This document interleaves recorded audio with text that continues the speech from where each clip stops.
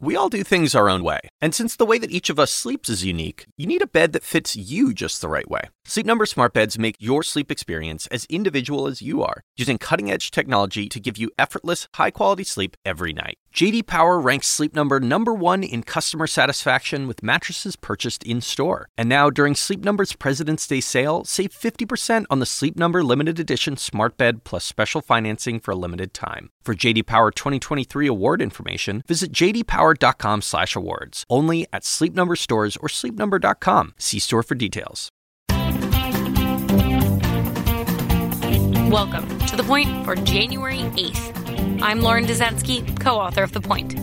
I'm here to cut through the political spin to bring you the news you need to know. On Wednesday, President Donald Trump decided to take his foot off of the gas in the rapidly escalating conflict between the United States and Iran. It came after an intense 24 hours, capping off an intense week. Overnight, Iran fired a number of missiles at 2 Iraqi bases housing U.S. troops.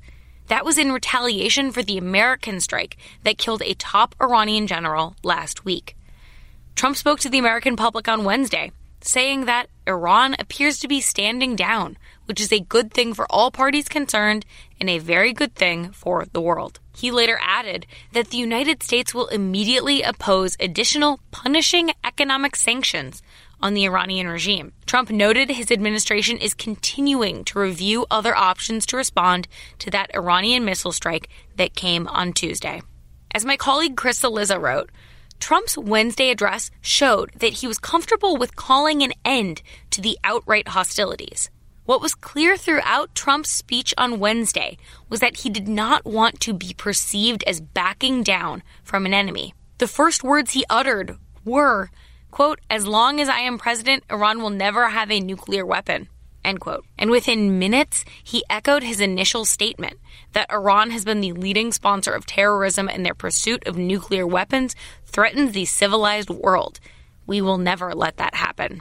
Given Trump's unpredictability in literally all things, it is a message that probably reflects his natural instincts. He'll back off for now. He'll play nice for now. But he won't let any person or nation make a fool out of him, or by extension, the United States. That brings us to the point. For today, Trump took the off-ramp that the Iranians afforded him by not killing any Americans with their missile strikes. But tomorrow, honestly, who knows? And that is the point for January 8th, 2020. For more updates throughout the week, including our Sunday night campaign edition, subscribe to The Point newsletter at cnn.com/thepoint. If you like this audio briefing, you can get it every single weekday on Google Home or Amazon Echo, or subscribe on Stitcher or Apple Podcasts or your favorite podcast app so you never miss an episode.